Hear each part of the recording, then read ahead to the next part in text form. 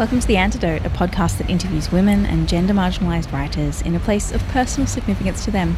I'm Rosanna Stevens, and we're boarding a train from Broadway out to Queens, New York, to meet this episode's guest.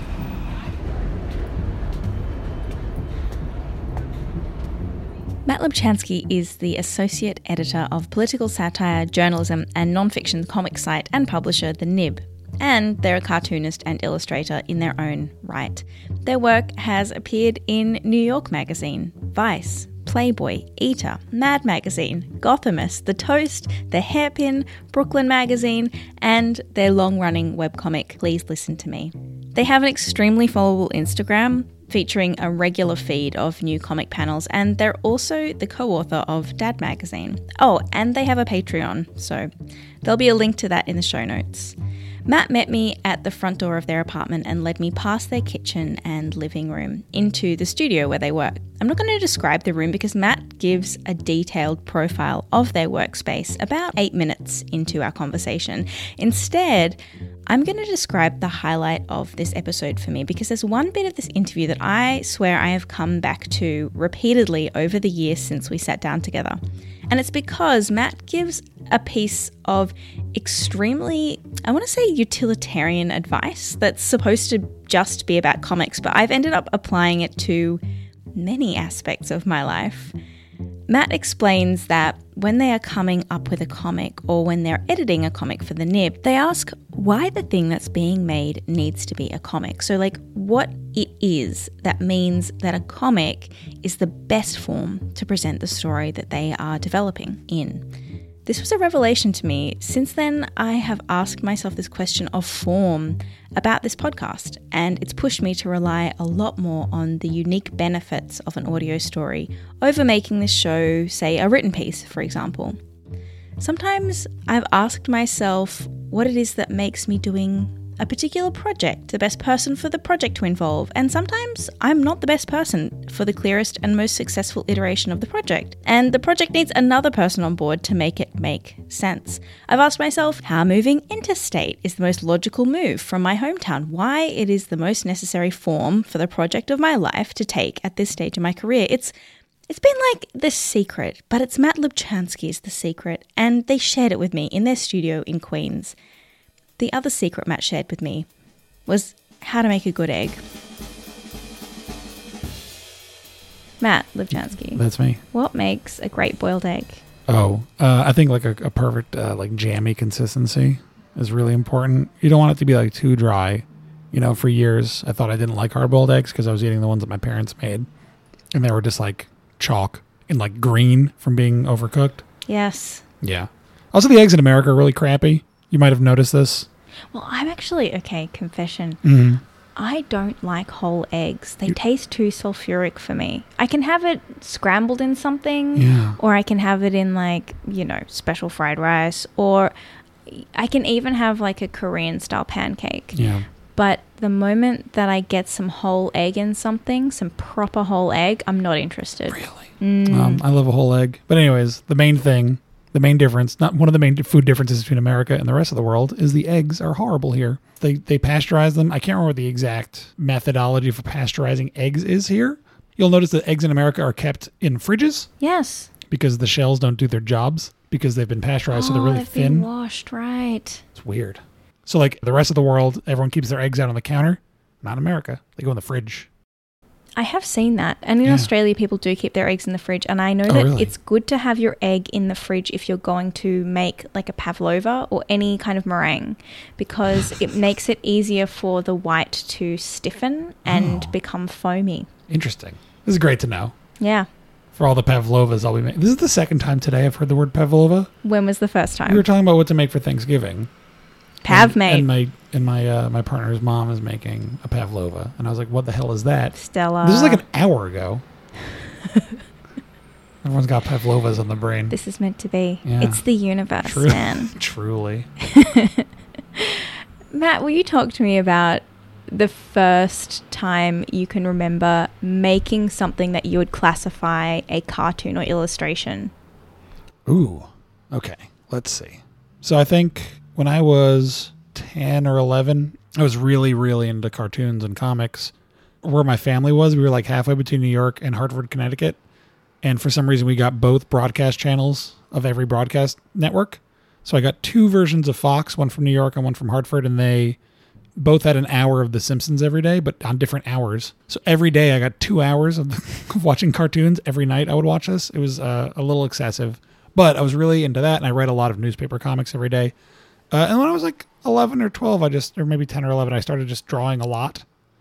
But in terms of like drawing an actual, like a cartoon with like a narrative or a joke or something in it, probably around 11 or 12 is my parents got me a drafting table one Hanukkah instead of making me go outside, which I always thank them for. Happy Hanukkah. Yeah, it was very good. It was like a crappy little drafting table that I had until, 3 years ago. Wow. Like it was still my drawing table for years because it folded up and it was just very handy because I kept moving. But I finally stopped moving and now I have a big desk that we're currently sitting at. But I did a lot of like copying of comics that I liked. Around then I was generating a lot of really, really, really bad single panel gag strips that I'd like show to my mom and she wouldn't understand them because they weren't good. And they would have, like a paragraph of text in a single. It's not good. I had to learn later that you had to cut down on the words for a single panel to work. I want to talk to you about structuring and editing your own work briefly soon. But you mentioned the desk that we're at now. Yeah. Would you describe the room that we're in? Oh, sure. We're in the second bedroom in my partner Jai's apartment in Queens, in Astoria. We've lived here for a couple of years now. There's a desk that takes up most of the room, and then a shelf with all my comics, like trade paperbacks and comic collection stuff, and a big printer. We got more books on the other wall. This room is filled with cardboard boxes of crap I need to sell, and too many guitars. And a big American flag for my partner's grandparents' farm that only has 49 stars on it because it's from like the 6 months you can get one of those between Alaska and Hawaii. Historical equipment. Yeah, it's really important. You have something that you could probably take on my favorite show, Antique Roadshow. Roadshow, yeah. Mm-hmm. They would have a story for it. You'd already know the story. But yeah, well, I don't know. Yeah, like I don't know how often these flags were available because it only like those 2 states got added really close to each other. I don't know. But there's a gigantic American flag in here, which I always think is funny. Also, the walls are a soft blue, and we have a view of the street outside. We're actually high-ish up for Queens. This is the highest I've ever lived. The 5th floor. Yeah. What's the lowest you've ever lived? I lived in a first floor apartment 1 year in college, I think, which was weird. What was weird about it? It's just being on the street and like bars on your windows, that kind of stuff. And I grew up in like the middle of nowhere. And I was like not used to street noises and I couldn't sleep very well. Now I go back to my parents' house and I can't fall asleep because it is too quiet. Really? Yeah. Gosh. My first New York apartment was on Lexington Avenue on the Upper East Side. That part of Lexington Avenue and that part of the Upper East Side is like the only place that trucks go at night for some reason. I don't know why, but it was just like, I was on the second floor there and it was just all night semi-trucks going by my window every night. In the first like 3 months, I just like didn't sleep. And now I'm just like, it's like white noise to me. When you first moved, were you also working from your apartment? No. So I used to, well, yes and no. So when I first moved to New York, it was right after, so I went to engineering school actually, and in Boston. And then I moved home for about a year because I got a job near my parents' house. So I was living at home, working for a year, just like saving up money. And then I was like, I don't want to live around here anymore. So I moved to New York and I kept that job because I couldn't find a new job because it was 2007 when no one could find a job. And I was just lucky to have one, period. And I was looking for a new job for like 5 years and commuting to Connecticut from New York, which was god awful, and working this engineering job that I couldn't stand. Around then I'd sort of like stopped doing comics in college because I had submitted to the college paper to do comics. I didn't take it and I got very discouraged because they were running some crap, to be frank. Would you describe any of the stuff they were running? My only recollection of it is that it was a comic about a burrito that wore boxing gloves. Garbage. Awful stuff, really. And I'm still salty about it. I don't know. I'm doing okay now. I have a career in comics, which is like cool, I guess. It's not. But It's like a. I feel like if I had spoken to myself 10 years ago now, they would be very happy about where I'm at with my career, but I'm still mad about the burrito. Oh, but I moved, so I started taking comics seriously again. I took some night classes at the School of Visual Arts in Manhattan, and I started doing comics at night and on the weekends. So I was working from home at that crappy drafting table in a very small apartment. The whole bedroom, I remember, was like maybe 10 foot by 10 foot. It's like 3 meters. For those Thank who are you. Australian, yeah.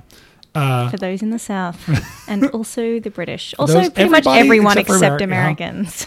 I have an Australian coworker that I argue a lot about the superiority of the imperial system for things like human comfort, which I will die on this hill 1,000 times.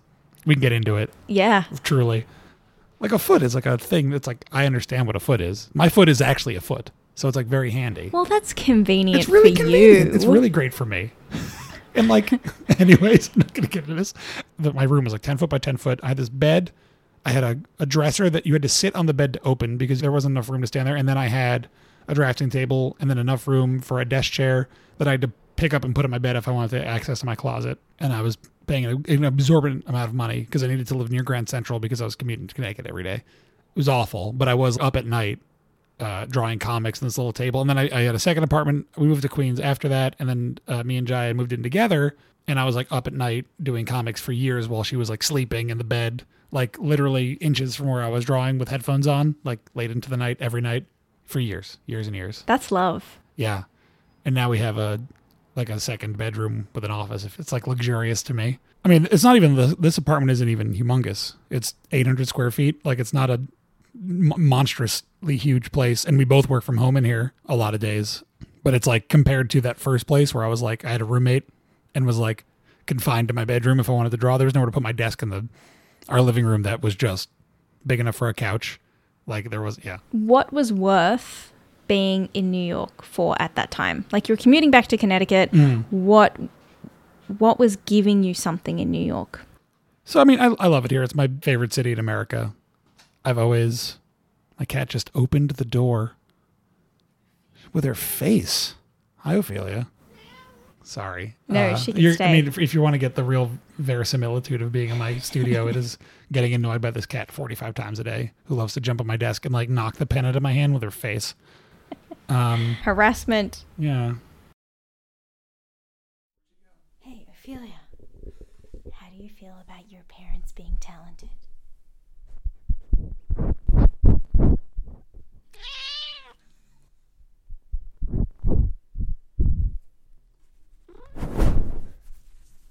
Thank you.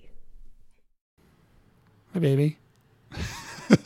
Yeah, I said the middle of nowhere before. It was like far enough out, like past the suburbs, that it was like some farmland and stuff. But my dad always worked in the city. My parents are both from the Bronx. All my grandparents lived in the city when I was a kid. I spent a ton of time here.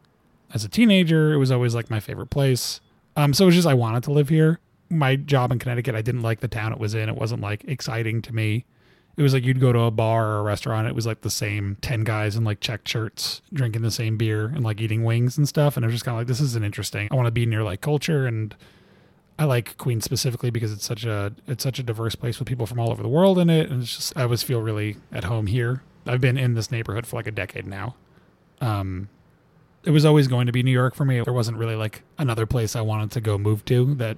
If it was, it would be somewhere outside of America probably. So what marked the transition from working the job in Connecticut to becoming effectively a full-time cartoonist? It was a long road. So I was working the job in Connecticut. I eventually got a job here in Queens doing not engineering work, but kind of engineering work, which was great for me because it cut an hour and a half of commuting each way out of my schedule. So I had more time to do comics, which is good for my career and my development as an artist. After about a year and a half, I got laid off from that job because we lost all of our funding. And then I took another engineering job sort of in a panic because I was like, I don't know what to do with my life. And it's really easy to get an engineering job in New York if you did what I did, which is working in construction, which I hated. So like the first engineering job I had, it was working in museum construction, which is okay. And the second one I got, it was working for like retail, which was a nightmare. And I felt like morally compromised doing it. So I wasn't there for long, and then I quit, and I went to go work for a glass blower as his assistant, thinking that it would be like, oh, I can get like some creative energy out, you know? And it was just a nightmare.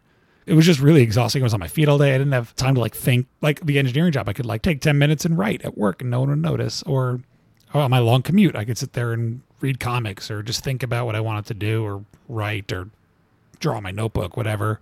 But that job, it was just like nonstop, on my feet, hard work. What does being a glassblower's assistant entail? Also, that definitely sounds like the name of a book, The Glassblower's Assistant. Yeah. Also, The Glassblower's Wife, obviously. Obviously.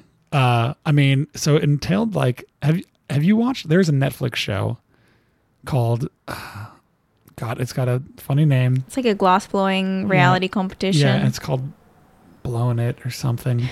Don't blow. It's got blow in the title because they got to do it. On that show, you can see they have all these assistants that are like glassblowing students at a nearby university, and they're just getting screamed at by the glassblowers. But that's what it's like. Like that, I tried to watch that show, and it was like very enjoyable because I know a lot about glassblowing. And do you have the name? Blown Away. Blown Away. Thank you. I knew it was something more positive than don't blow it. Don't blow it. Well, because, hey, do blow it. But it was giving me like panic attacks to watch this show and like, because it was like, it would entail, so like 4 days a week I'd go to a studio in Chelsea where he had like a building, and I'd work in like a second sub basement brushing metal to make like lamp hardware and like doing wiring testing and like building these lamps and doing like cold working. And then once a week I'd have to go to the glassblowing studio in Newark, New Jersey, and I'd have to get there an hour before he did so I can like set up all of his tools. And like, there's a lot of like wet newspaper you need for glass blowing. Oh. Because like, there's a lot of like the shaping you do. You make like a mitt out of wet newspaper and like roll it around. So I was like wetting his newspaper every morning and like preparing and like cleaning and preparing his tools. And while he was like doing the blowing, I was maybe sometimes helping him do that.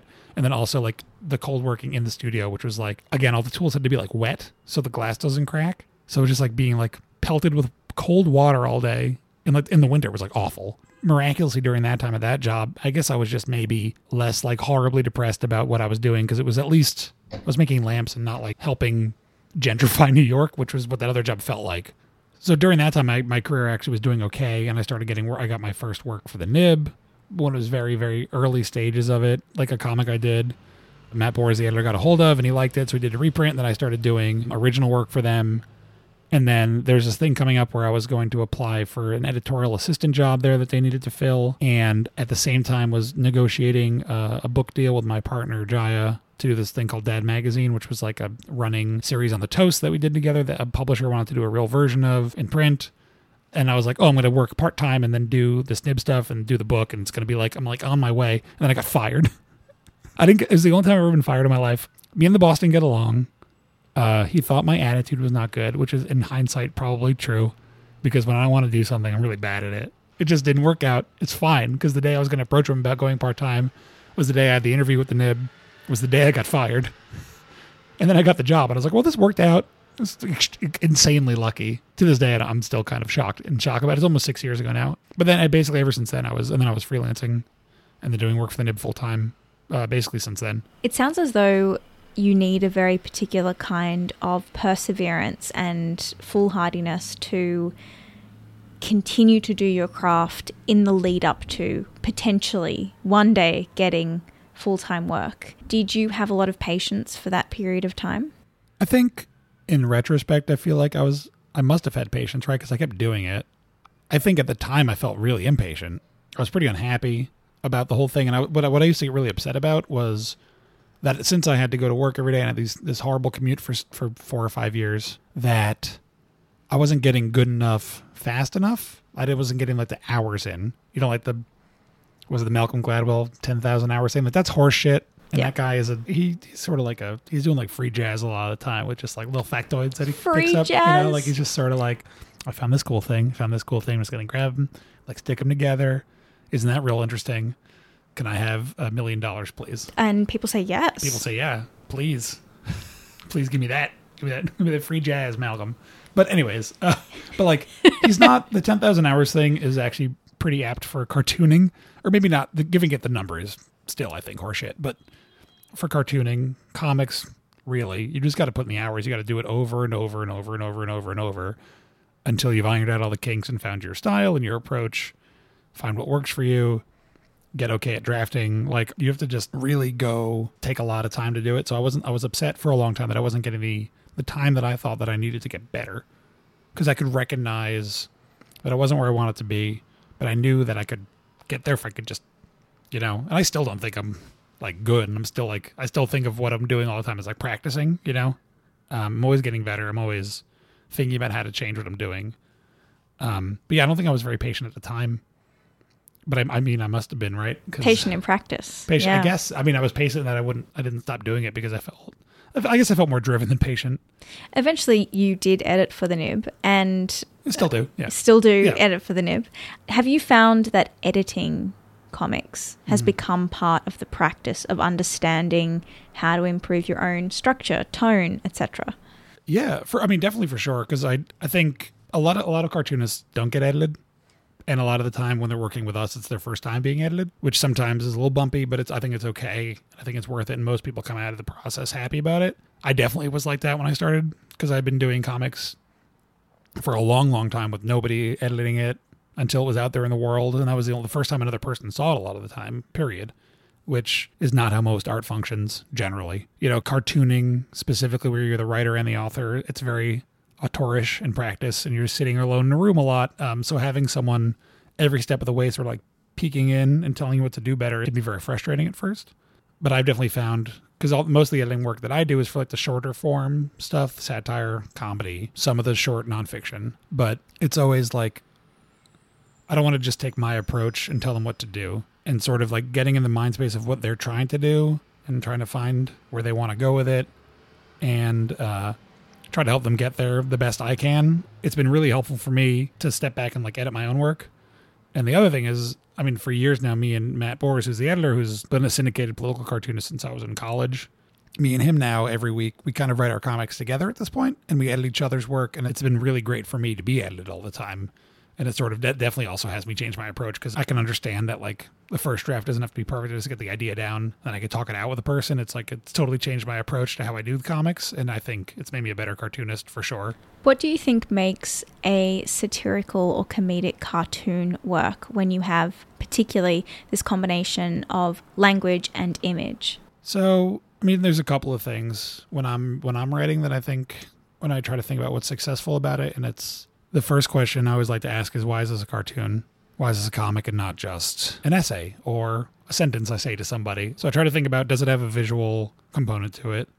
Is like part of what you're trying to say represented visually, or at least is the visual adding something that you couldn't just do with words? Which is, of course, the magic and the je ne sais quoi of cartoons. It's like the thing that makes them so accessible and great.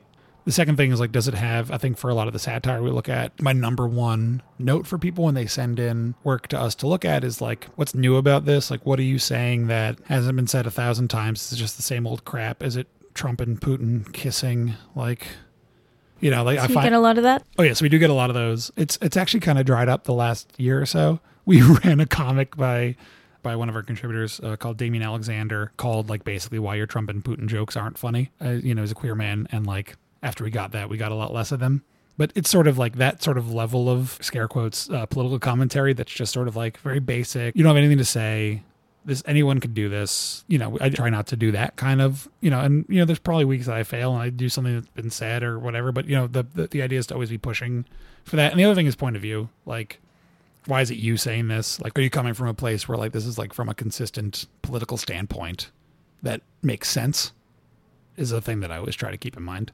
Your trajectory as both a comic maker and editor also intersects with your own becoming, in a sense, from what I understand, wherein you originally creating this work were not out as genderqueer. Yeah. And then over the course of being an editor, came out, and you actually wrote a really funny and simple cartoon on the feminine adornment of lipstick for the cut, which was fantastic. Oh, thank you. Did you notice anything about the kind of pieces that you were able to write about queer experience and catering to popular audiences as you began to represent or want to represent aspects of your queerness in your work? I think before I was out, before I had sort of like started to reckon with this thing about myself, I definitely did the odd comic about queer issues. Just in my facility as a political cartoonist, it's kind of hard not to. And, you know, I look back at that work and I'm not ashamed of it or anything. It was definitely on the right side of things, but it was sort of like, you know, speaking to it from just sort of like, oh, this is like a morally righteous stance and less like a personal experience stance. And I think as I went on, and it was something that I could speak to out of personal experience and, you know, stuff that had happened to me in the world or stuff that I had personally gone through or reckoned with or thought about. It's sort of like, you know, it's that thing where I could speak to it with more of an authority than I could previously. And it's definitely influenced in terms of like, oh, I want to represent that more as time goes on, I find. I want to do more comics about that stuff because I want to talk about it more because I feel more and more comfortable sort of representing myself in that way. It's always, you know, it's like every queer person I've ever talked to ever has the same problem, right? It's like you come out and you spend the first while sort of like tiptoeing around, like, do I deserve to be here or whatever, where every other person's like, it's fine. But like to sort of understand or to sort of accept that about yourself, that it is fine to represent your experience and it's yours. And it's, you know, there's something universal in everybody. You know, it's been like, I think 2.5, maybe a little more since I sort of like came out to like my partner and like that stuff. And then I think it's like 2 years next week since I came out publicly. I've definitely found myself doing more and more work that is specifically about queer issues in that time. Yeah, and I feel like I can speak to it now with an authority that like I could always speak to about like Jewish shit, you know, to sort of like get to that same level of comfort. Yeah. I mean, I don't think I've changed sort of like the way I've been accepting, like taking more comics in, or it's more in the back of my mind when we're doing something like putting together one of our magazines or one of the print volumes that we want to do. Like I'm thinking more about having that representation there.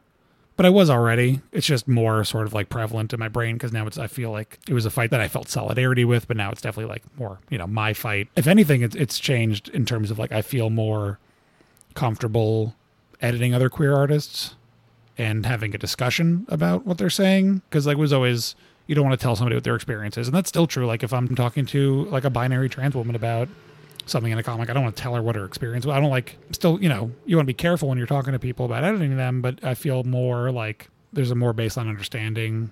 It's easier to communicate and sort of, it's been helpful for that, for sure.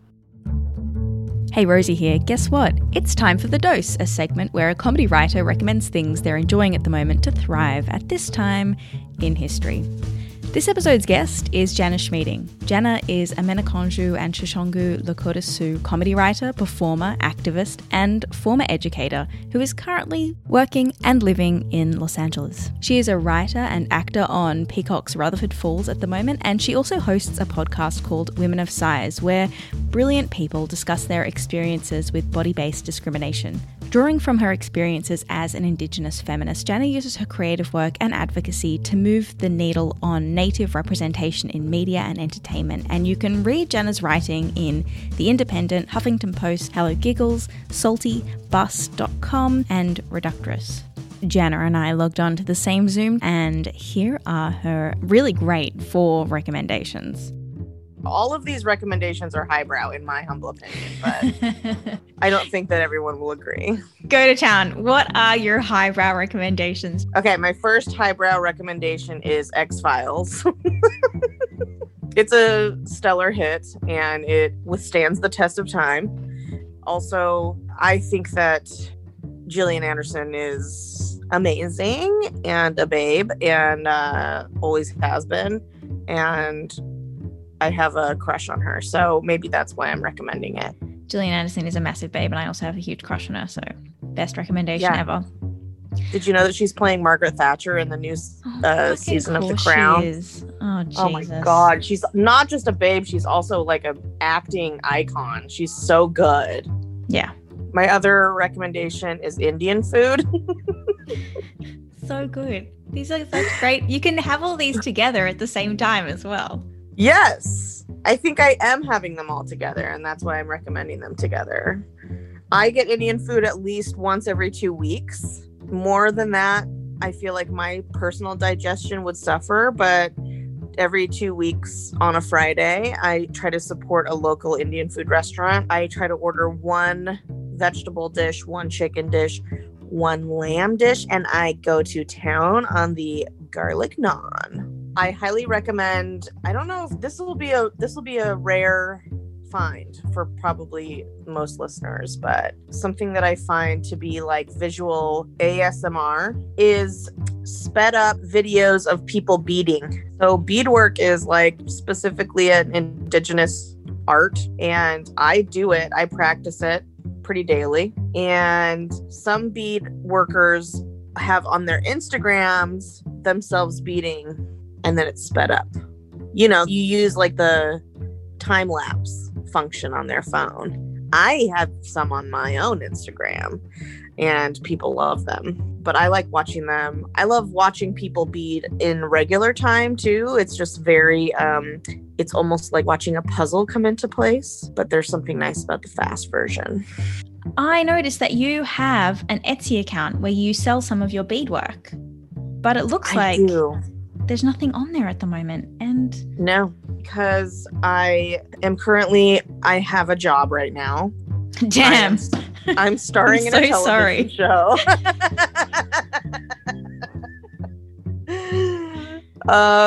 So I just don't have, beading takes a long time, and it's like the world of like online beadwork sales is quite competitive. I feel like I need to write a TV show that is like The Queen's Gambit, except for online beadwork selling, because people post that shit and it goes so fast. You got to like put an alarm. I have like 3 different alarms in my phone right now for different beadworkers who are dropping new lines coming up this month. And so like my Etsy store is closed right now because I just can't kick out the amount of pieces that I would like to. But you know what? In the new year, I will be on a hiatus. I will be doing nothing. So fingers crossed this winter I can like stock up my Etsy store and it'll be back online. I used to also take commissions just like through my Instagram, and I can't even do those anymore. So I've kind of like shut down my my beadwork sales, but that doesn't mean that it'll be forever. They'll come back. I think beadwork has filled a spot in my life that both keeps me busy and keeps my mind like thinking. It's like a creative practice that allows me artistic, creative, and critical thought all at once. But it's also just something where it's like so fulfilling to finish a piece. I'm working right now on a pair of Converse high tops for a friend for her birthday. So it's really fun. And then my last recommendation is also food-based. Oh no, are all of mine food-based? No, beading isn't food. Yeah, and X-Files isn't food. Gillian Anderson is food, but that's allowed. Yeah, she's a rich white chocolate. She's like a Lindt truffle. I got, at the beginning of the pandemic, I got myself a soda stream because I was going through cans of LaCroix and all kinds of fancy sodas, and I started feeling really bad about the amount of tin that I was producing. And I am a lazy person. I'm quite lazy.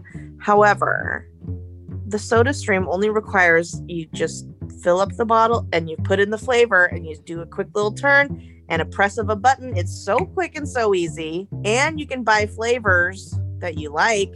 I mean, I've been getting into weird drinks like Italian sodas. Have you ever had one of those? Tell me more.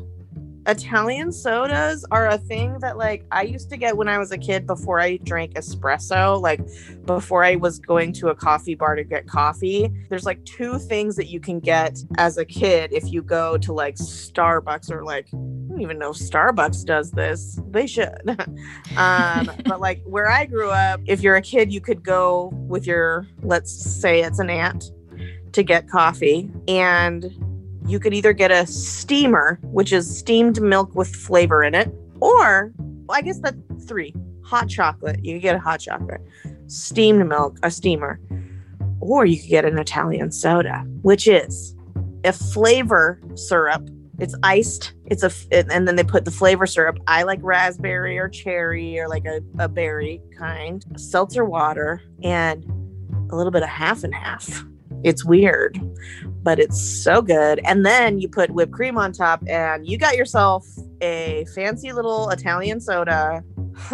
And I've been returning to those in the pandemic. They're back. You can follow Jenna on Instagram and Twitter, listen to her podcast, Women of Size, and check out beading Instagram accounts to get you hooked on speed beading via the show notes of this episode, where you will also find information about all of the guests and performers who have appeared on this episode. Now, back to Matt Lubchansky's studio in Queens, where we're talking about how to do comics good collaboratively. For satirical writers and cartoonists independently, to work together for the Nib or a publication that they might like to pitch for. Yeah. What do they have to do? So every publication is different. I would suggest, especially for the Nib, but just go look at their submission guidelines. Check out what they're looking for. Read the actual thing that you are submitting to. Make sure you're spelling everybody's name correctly when you write them an email. If you are submitting to the Nib, make sure your submission does not say newyorker.jpg on the file name. Because they're going to know. We're gonna notice when we see the file name, which is fine that you submitted it to the New Yorker first. It's fine. They pay really well, but it's like sending a college letter with the wrong college name at the top, and it's like, that's not great. We'll still look at it. So say you have a writer and a cartoonist working together. Yeah. The distribution of labor, I'm sure, changes from person to person, but there isn't a lot of discussion about what actually working together on a project looks like. And I think it'd be really great to have some sense of what to expect from each other. I mean, I think working on comics as collaborators is a really specific sort of, I think for a long time, it was the only way comics worked. Mainstream American comics, it was like this assembly line process where someone would write it and then someone would pencil it and someone would ink it, someone would letter it, someone would color it. It was literally an assembly line. And that's how comics functioned for a long time. And newspaper comic strips were still very auteurish. Charles Schulz was just doing peanuts himself, whatever. But Spider-Man was an assembly line for years. And that's how it worked. It was also an awful labor situation, which is another thing about comics that's great, is the awful labor situation. But now things have shifted some and people want more an authentic vision from one or two, three people, and it functions a lot differently. So it's working with a person a bunch of times is obviously the best way to sort of get a rapport on what's expected. I know the times that I've collaborated, I don't just want to be handed a script and go. I want to talk to them about what they want out of it. I want a lot of sort of collaboration, but it also depends on every project. There's you could be talking to someone who's an old hand at just taking a script and drawing it, and that's what they want to do. You could be talking to someone who just wants to write a script and that's all they want to do. Because I think also it's really hard to write comics if you don't draw. I think there are tons and tons and tons of great comic book writers who don't draw, obviously, but I think it takes a while, because to draw a comic is it's like directing a movie. You have to put everyone where they have to be. You got to do the lighting yourself, the costume design, everything's on you. So if someone's just writing it, they need to have some mind for what the visuals are going to be. Generally, you could just give me a comic page that's just dialogue and what happens vaguely, and I'll figure it out. But that's, again, a lot of work that I have to do on top of it. So if you want a more even distribution of what's being done, stuff pre-considering the layout of the page and the visuals and how many tiers you want and stuff like that is really important. Also, if you're writing and you're not an artist, think about how many words can fit in a panel, because that is a thing that every time I work with someone who hasn't drawn or doesn't, it's maybe their first time writing a comic, they send me paragraphs of text per panel, and it's well, you can get a sentence, maybe two in a panel, and that's what you can get away with generally before it starts looking like just a wall of text. Another thing I try to avoid in my work, if possible. Walls it's of very text. hard. It's very hard in political comics because you want to provide a lot of context, but yeah. In terms of nailing down your own satirical point of view, how did you practice that? Because cartooning is one set of skills, and satirical work is a completely different set of skills that you have to intertwine with your ability to intelligently illustrate. It was interesting because I think I sort of fell ass backwards into doing political comics, capital P, capital C. It's still not the only thing I do. For a couple of years now, it's been my majority income has been doing political comics. And I still like to think I'm working on some fiction right now, and it's still deeply political, which that's just where I'm at as a person. It's hard for me to extricate those things.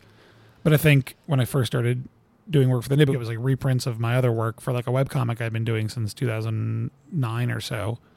And I didn't think of that stuff as political work explicitly, but it kept getting reprinted in this like political comics thing. And then I was doing more explicitly political work for them, but it was still like my work is a little more abstract than that. Like I do it more often on the Nib than I would elsewhere, but like I try not to use actual politicians. I try not to like portray actual things that are happening. Generally, it's less interesting to me. And I try to like sort of look at a situation that I have some thoughts about. And I try to like untangle the specifics, the place, the time, the people, whatever. And like, what's the thing about the power structure at play here? What's the thing about the bigotry we're talking about, the maybe like, you know, class issues, capitalism, whatever, and sort of like find the nut of the thing that it's actually about and then blow it up to some sort of absurd proportion. So I think I was always doing that. And I realized I go look at my old work that first got me noticed and like put on the Nib. It was always like, yeah, it was pretty political actually. I just wasn't thinking of it that way. Or I think it's just, I'm always just been a person with pretty hard opinions. And it's kind of, I can't really erase it from my work. What, if anything, do you notice in other people's work and admire about their work that you feel still eludes you in terms of satire and humor and comic making? Ooh. So I think it's that sort of thing where there's like elements of lots of people's work that I know that I wish I could sort of like grab and just take and steal. Like in terms of like political satire and the comics that we've run, I would love to be able to steal Matt Borges' ability to like, he's very good at like getting something into like 3 or 4 words. That's sort of like the whole thing, right? The whole art of comics is to get stuff into as few lines and as few words as possible to condense your idea into something really digestible as fast as you can. And I think he's really great at that. And also he's a very good drafts person in a way that like I'll never be. And you can like do different styles and stuff. It's always very interesting. I think all the time about one of our contributors, Joey Allison Sayers, she does the funniest work I've seen in like short gag comics. She's so fucking funny. And it's really upsetting to me to read her work a lot of the time. Like the way that she comes at stuff is so out of the box. She's got this great way of like, it's like non-linear joke writing in this way that's like it's like more absurdist than my work is in a way that I wish I could really do. Ben Passport is another person. I'd love to steal his talent. He's very good. His work is so righteously angry in this way but still very funny and like playful and is better with color than I'll ever manage to be in my entire life, for sure. Is there a piece of comedy or satire in any form that you really admire? What is it and why do you admire it? So when I'm working, I'll be sitting at my desk for, you know, some days, like yesterday, I was sitting at my desk I was drawing for 12 hours yesterday. And I'm always like watching something like a movie, whatever. And it's, you know, it's out of the corner of my eye. So I try to put on things that I've watched before, or at least don't matter. Like I'll either be watching like a bad TV show, like I'll watch all of House or some shit just because it's like, oh, here's probably close to thousands of hours of television. I'm just like, I don't have to think about what's put on next. It just goes and goes. Every episode's the same, but it's like noise. Like the other day, I rewatched all of I Think You Should Leave with Tim Robinson on Netflix. Have you seen it? You have no idea the number of times that show has been mentioned on this podcast so far. Rosie. It's so good. It's like, very like madcap, it seems. It's insane. Yeah. But it's got this energy that is just so, it's got this like completely crazy thing bottled up that you can't really put a name to. And it's just like, cause I still every week do like this gag strip on my own, like on my Patreon that I've been doing for 10 years now. That again, it's like still political a lot of the time, but I try to get as absurd with it as I can because it's sort of like where I can do that still. And watching that show, it just makes me want to write better It makes me want to write like the setups for the stuff on that show they're just so original. They're so interesting, but at the same time aren't like, you know, it's not like supernatural crap happening. It's all just like really, really, really, really, really specific, strange things. And it's really, really admirable. And I'll think about like weird shit, like the way people deliver a single line on that show for weeks. It'll like send me laughing forever just to think about the way that there's like this one sketch that's like not even my favorite sketch, but there's this Patty Harrison, you know who she is? She's in it. Yeah. And she says the word early really weirdly a bunch of times. And it's just, I don't know, it makes me fucking die. And I think about it all the time, and I'll just say it out loud to myself and like cackle like a maniac. I don't know. Isn't there a bit on the cut where you can write about something that... Oh, I think about this all the time? Yeah. You should do it. Sometime. Yeah, you've got it already in the bag. Everything is the thing I think about all the time is my main problem. The incredible thing about it is all the sketches have almost the same exact rhythm to them. Like that every sketch... Not necessarily, but you could describe every sketch as having the same plot, but there's 30 of them and they're all funny. It's great. Like every sketch is like, look at this asshole. Like that's the plot of every sketch. It's like, look at this crazy asshole. Like, that's why it's called what it's called, I think. But like, there's a couple of them that stray from that formula. There's one that's like, if you watch it, there's one that's I actually find very heartwarming about motorcycles. Spoil it for us. Okay. It's at the cold open to one of the episodes. And the whole sketch is like this guy walking around. Like he's like a motorcycle guy. He's got like a bandana and like long hair and a leather jacket. He's walking around. He sees a motorcycle. He's like, cool motorcycle. And then he sees a car. And he's like, 2 motorcycles with a little house in it. Okay. And then he's like walking around and he sees like a baby in a stroller. He's like, great motorcycle. And then he sees a bus. And he just falls to his knees, like losing his mind in ecstasy. And then he is beamed to space. And it cuts to space, and there's like a giant motorcycle ship orbiting Earth. And it's full of motorcycle people. And he beams aboard. And the guy, like the commander of the ship, just goes, so? And the motorcycle guy goes, oh, there's motorcycles. And then they all go back to Earth just looking at all the stuff that he saw and like happily clapping each other on the shoulder and like they walk off into the sunset. That's the sketch. And it's like a thing that drives me nuts is someone's like, I don't know why I'm laughing at this. But like, I don't know why that's so... I know why it's funny. I don't know why it's so heartwarming to me. I guess like they found... It's just nice. I don't know, but it's deeply hilarious. And also like... still somehow making fun of like the idea of someone that like sees a car and is like, oh yeah, nice car. Still every time a motorcycle goes flying, I'm actually shocked that a very loud motorcycle, that someone who lives like 2 blocks away has a very loud motorcycle and likes to just go up and down the street all the time making noise. But anyways, if I see him in the street, I always give him a thumbs up and I yell cool motorcycle at him now.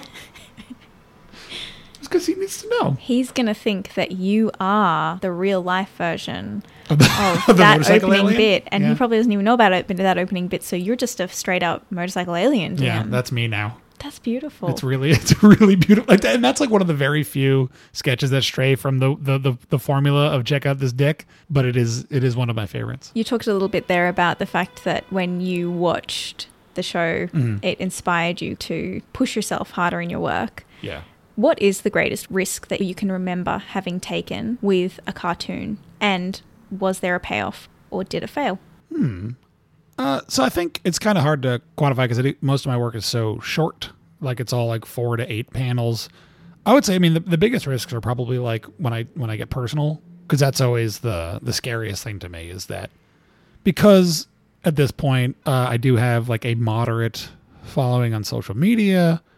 I'm always not scared, but like pre-annoyed that I'm going to get bothered by people all day. They yell at me. Like I'll do a comic about something and like, you know, some old Gamergate chud will get mad at me and like send his followers after me, and I gotta like lock for a couple hours just so I stop getting screamed at by dipshits. And it's like, it's fine. Like I know what to deal with. I'm like, I'm not super cut out to like sit around arguing online all day. For someone who loves to argue, I'm very bad at dealing with like, every time I start an argument, I'm always like, I don't want to be here anymore, which is bad. So I try not to argue online anymore. So like, I know when I'm right and someone is yelling at me online, and I know they're wrong, which is often because I'm never wrong, which is a nice thing about being me. I don't know if you've noticed this, but I've never been wrong. So like, I'm okay with that. What I am scared of is like when I get personal in my work, that someone's going to use that against me. For a long time, I didn't even have my real photo as like avatars for stuff because I just didn't want to get involved in that shit. So like, yeah, like the comic I did for the cut that you mentioned, or another comic I did for the Nib when I first came out, that was like in one of our, we have a feature called The Response where we ask a bunch of cartoonists a single question. Everybody answers it in like a 4-panel short. We did one about someone who had undergone any sort of gender transition in the last year. It had been like 9 or 10 months into it for me. So I did one for that. And that was horrifying to me because that was also, again, I mean, the other thing is like people from my hometown, extended family members, stuff like that, they'll randomly come across that stuff. And like, maybe I hadn't come out to them. Maybe they hadn't seen it. And it's sort of like, to be that honest about myself is scary. And almost always those have paid off because it's always been like, I've fingers crossed yet to face like a negative repercussion in my life in terms of like a relationship with somebody. I've been very lucky on that front. I think it's also like just coming out this late in my life was sort of like, well, the people that are shitty have already been expunged in my 20s. So it's kind of like, well, no one's I haven't lost any people really. And there's been like, bumpier relationships than others, but most of it at this point has been smoothed out just fine. I haven't had to like estrange myself from anybody in my life, which I'm very, very, very lucky. And I know a lot of people are not. So like that, the risk has paid off for me in that I get messages all the time now for people like asking advice, or they don't know how to come out to their friend and they ask me. And it's just kind of like, or people just, I'm not trying to toot my own horn or whatever, but like very occasionally I'll get someone like just thanking me for being a visible person because it's like it enabled them to see something about themselves and they came out or whatever. And like, I know that's for me. It was non-binary people I knew that sort of like made something click in my brain that it was a word that I've been searching for since forever, that it was there. And so I like to think of it as like just trying to pay it forward as much as I can. So that's been very good. Yeah. And then like the other risk is occasionally I'll go after somebody that'll get really, really, really, really mad at me. And it's like, that one's fine. That pays off, I guess, because I get to argue with someone. And run away. I apparently love. Yeah. Final question for you, Matt Lubchansky. Mm-hmm. What do you have coming up next, or what are you excited about in your future, and what do you need to get that done? Ooh. So I just spent the last month, I don't know if it's good or not to put this out there, but I just spent the last like month or so putting together like a book pitch that I'm trying to sell. I would like to do more fiction work in my future. I have like lots of ideas, and for years it's been something that I wanted to do. With sort of like the Nibs, like recent sort of restructuring that I don't have like a full-time salaried job anymore because we lost our corporate funding, but we are still publishing and stuff. But like I have less of a full-time job there. I've been sort of like, oh, this is an opportunity for me to do stuff that I've always wanted to do, which is make more stuff that is explicitly just like a fiction story, but is still political in a way. So it's like sort of like, that's what I'm doing. And I guess I need some luck for that to happen, or at least someone at a large publishing house needs to find that marketable, as I hope they do. If you're listening, book publishers, talk to me. Matt Lubchansky, thank you so much. Yeah, thanks for having me. Well, it's been a year since I spoke to Matt, so we dropped into a Zoom to catch up. Matt's working situation in Queens has remained somewhat unchanged over the pandemic, but how Matt spends their time and the type of feline harassment experienced in the home has altered significantly. Matt, hi. Yes. Rosie, what's up? How are you? I am okay, all things considered, which is the only way people can answer that question now. I'm materially fine. Okay. You have a great panel on your Instagram feed that is you in some kind of horrible gladiator monster fighting situation over like water as a resource. And there's this shot in the story where you're in a prison cell and you ask somebody to pass on this message to your loved ones. And then the piece of paper is revealed and it says, just like wondering how all of this is going for everyone. And I really love the heightening and the use of this completely played down and vague phrase that we're all using in this particular panel. I feel like it reflects the times very well. Oh, thank you. Yeah, there's a lot of people just like saying the words like gesturing to everything. And I'm like, what does that mean? There's like a lot of things are just very bad. And it's just like a weird thing that it like stuck in my brain that people keep using this thing. That was one of my more deranged comics where I was just, I don't know what the point was. I was just having a fun time with a dumb thing. When I was in your apartment a year ago, Ophelia came in and you explained that she's a serial harasser. Now we're in lockdown, or have been in lockdown. How's working with Ophelia? She is, I think, becoming tired of me at this point. I think the tables have truly turned. Like where, I've always worked from home basically most of her life, but I really now, because I'm not going outside so much, there's a lot more of me singing with the cat wondering where the cat is, picking up the cat, making my partner look at the cat. You know, there's a lot of like, do you see what she's doing? And it's always the same thing. She's just asleep, but like in the same position she's always in. And I think she's becoming sort of less enamored with me as time goes on, as I continue to bother her all the time. Lubchansky, I do the same thing with my cat, and my partner is so jack of it. The good news is, like, I think my partner is like on the same page as me in terms of like, look at the cat, but sometimes she is busy and I am trying to show her the cat and I'm like bringing the cat over to her and she's like, I don't.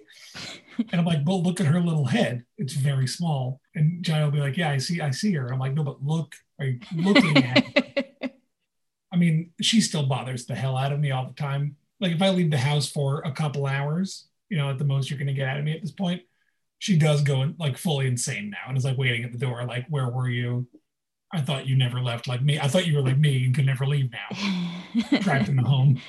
Especially when you got an indoor cat, like the domestication of the animal. You're like, wow, are you actually a prisoner? Like now I think about it. Like once or twice I've opened the door for a delivery person and she's just gotten in the elevator as if to leave. And, you know, I go get her because like I don't want her to leave. But like at some point, like, if she truly wanted to leave, she's free to go at any time. No. Well, I mean, I guess at the moment, none of us have been free to leave. But I'm wondering in this time where you've kind of had a more restricted life, whether you think you've picked up any kind of new skills or ways of thinking to make your comics over the last 12 months. I mean, I think if anything, it's been sort of like an interesting exercise in, you know, there's that capitalism tells you that like productivity is your human worth. And I think at the beginning of all this, you know, at the beginning of it, like, of everything, you know, all this stuff happening right now, you know, at the beginning, there was a lot of talk, I think a lot from like other creative people that I know, creative workers, artists, writers, whatever, musicians, that like, oh, we're all gonna be stuck inside, but like it's gonna be great for my creative practice, whatever it is. But I know that really hasn't been the case for most people. There, you know, it's not like I feel great all the time. Like so much of my process was going outside and taking a walk or going and like living my life and observing what's going on in the world. Or like, you know, I realized I got most of my best ideas when I was like on the subway or something. Or talking to another person, like a human being that I would meet at a party or something. Like that was so much of my ideation. So it's actually been kind of an interesting premise and like a couple of things, which is like decoupling my worth from how much I'm getting done, which like we're all getting less done, I think, as a society. And also like sort of being able to grind it out when I don't have there's like this is meant to say, but it sounds weird and gross, but just sort of like, you know, some days you got the juice and some days you don't. And I think during the lockdown and the pandemic and election season and the uprisings and the protests and stuff, like I think there's just been a lot more like less days where I've got the juice and I've just got to kind of work through it. So I guess that's really like the biggest change in my approach. I would say is just sort of, it's become more of a grind in a lot of respects. Have you found yourself either managing the feel of the grind, you know, allowing yourself to take breaks, or as you said, like not have the juice?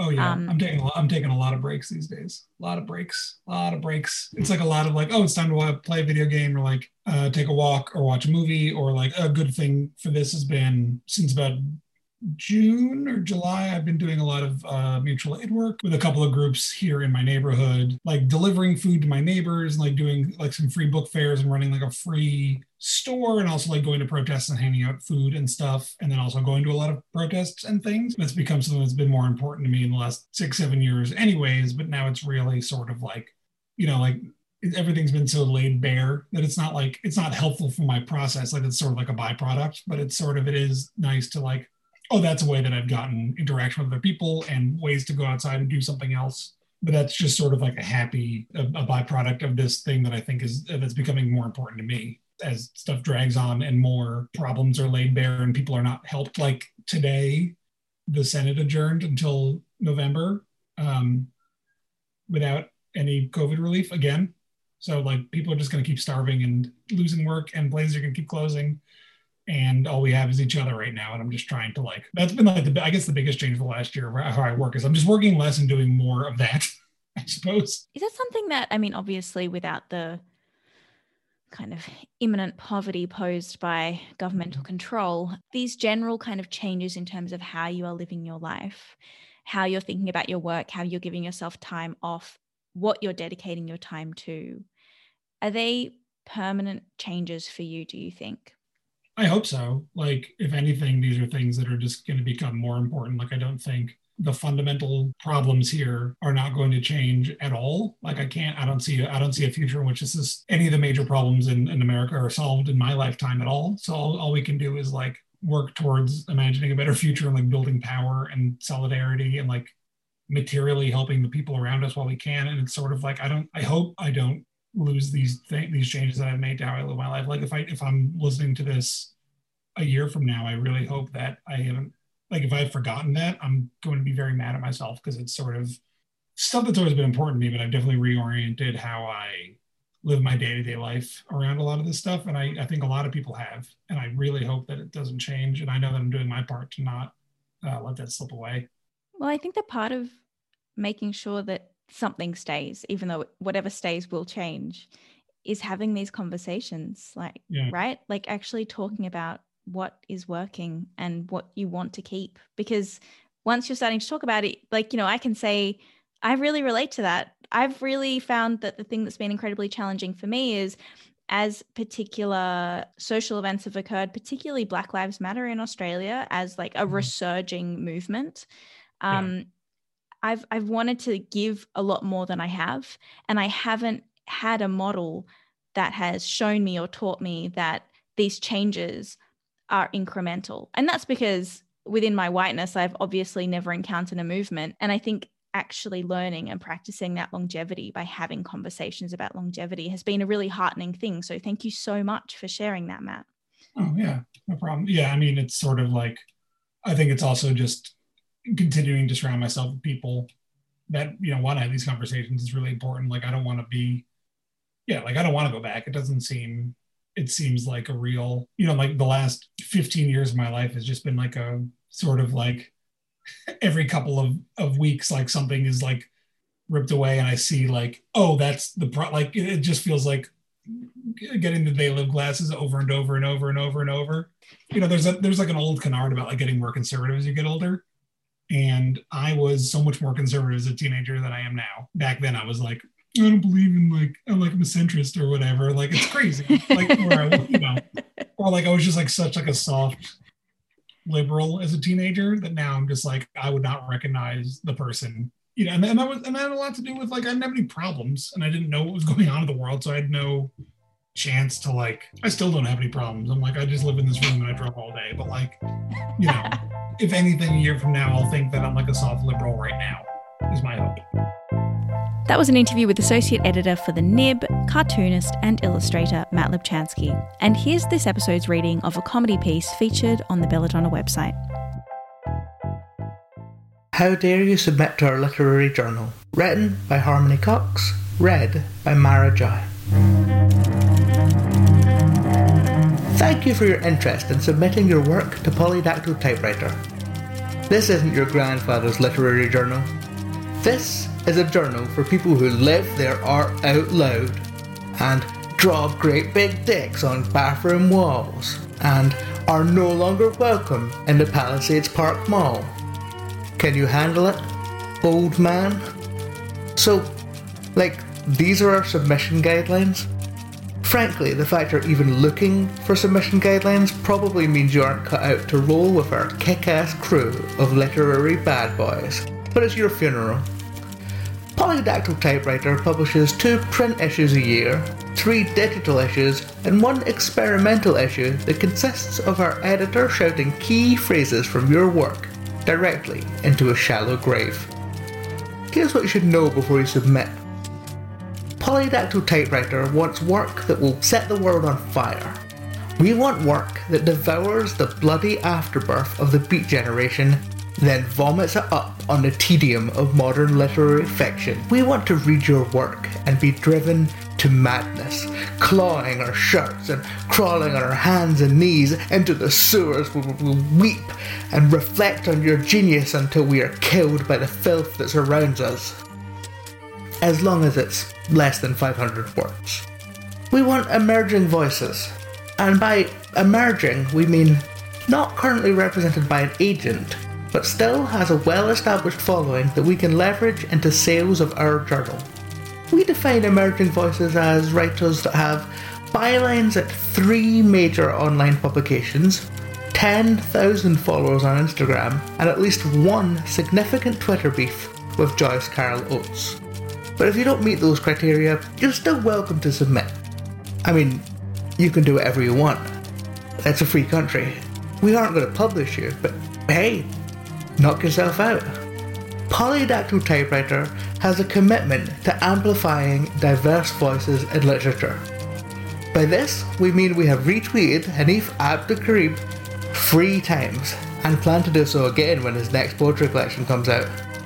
You should absolutely trust our cabal of privileged, lily-white MFA students to evaluate your work free of any unconscious or overt bias against your marginalised identity. We do it for the culture. As of May 2019, we have switched to a monetized submission model. For only $75, your work can get bumped to the front of our submission line, where it will be rejected as quickly and efficiently as possible. Your money will go toward our research on why we can shamelessly extort money from writers we have no intention of publishing, while still refusing to pay our contributors. We wish we could answer that now, but the science just isn't there yet. You can be part of the solution. If you cannot afford a submission fee, we will still accept non-monetized submissions. Non-monetized submissions are accepted on February 29th between 3 AM and 4 AM. Our average response time is between 3 hours and 3,000 years.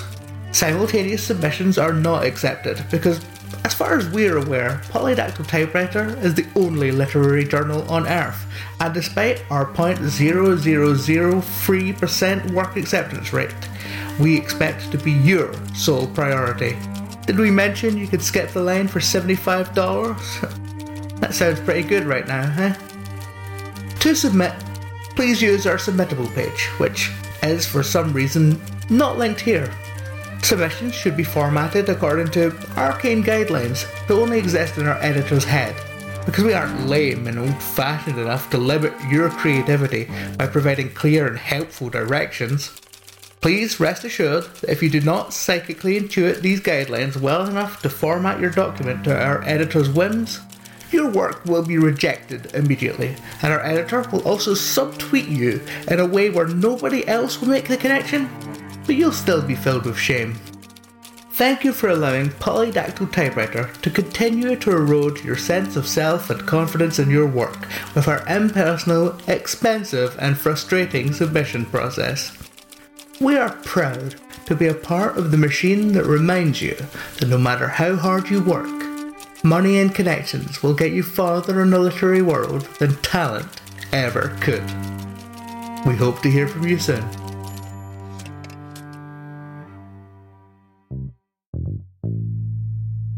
Mara Joy is a queer trans improv performer and teacher based in Edinburgh. She can usually be found touring the UK with her group The Spontaneous Players, gathered around a table playing D&D, or lying under a weighted blanket binge-watching all of the TV. Harmony Cox is a queer Midwestern essayist and humorist. Her work has appeared in McSweeney's, Electric Literature, Catapult, and other publications. She is currently co-managing editor of The Belladonna. She lives in Columbus, Ohio, with her cat, Bandit. So, next episode is the final show in this series, and I have saved my favourite interview until last.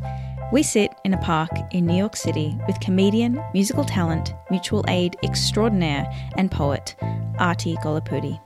I'm a person who, yes, I'm interviewed for talking about sexual assault, but also, like, I've had people come to my shows thinking I'm going to talk about sexual assault, and I'm, like, talking about my diarrhea because I'm deeply human. Like, not only am I a survivor, but I also have diarrhea, and, like, those are, like, a person can hold, like, multiple truths at the same time.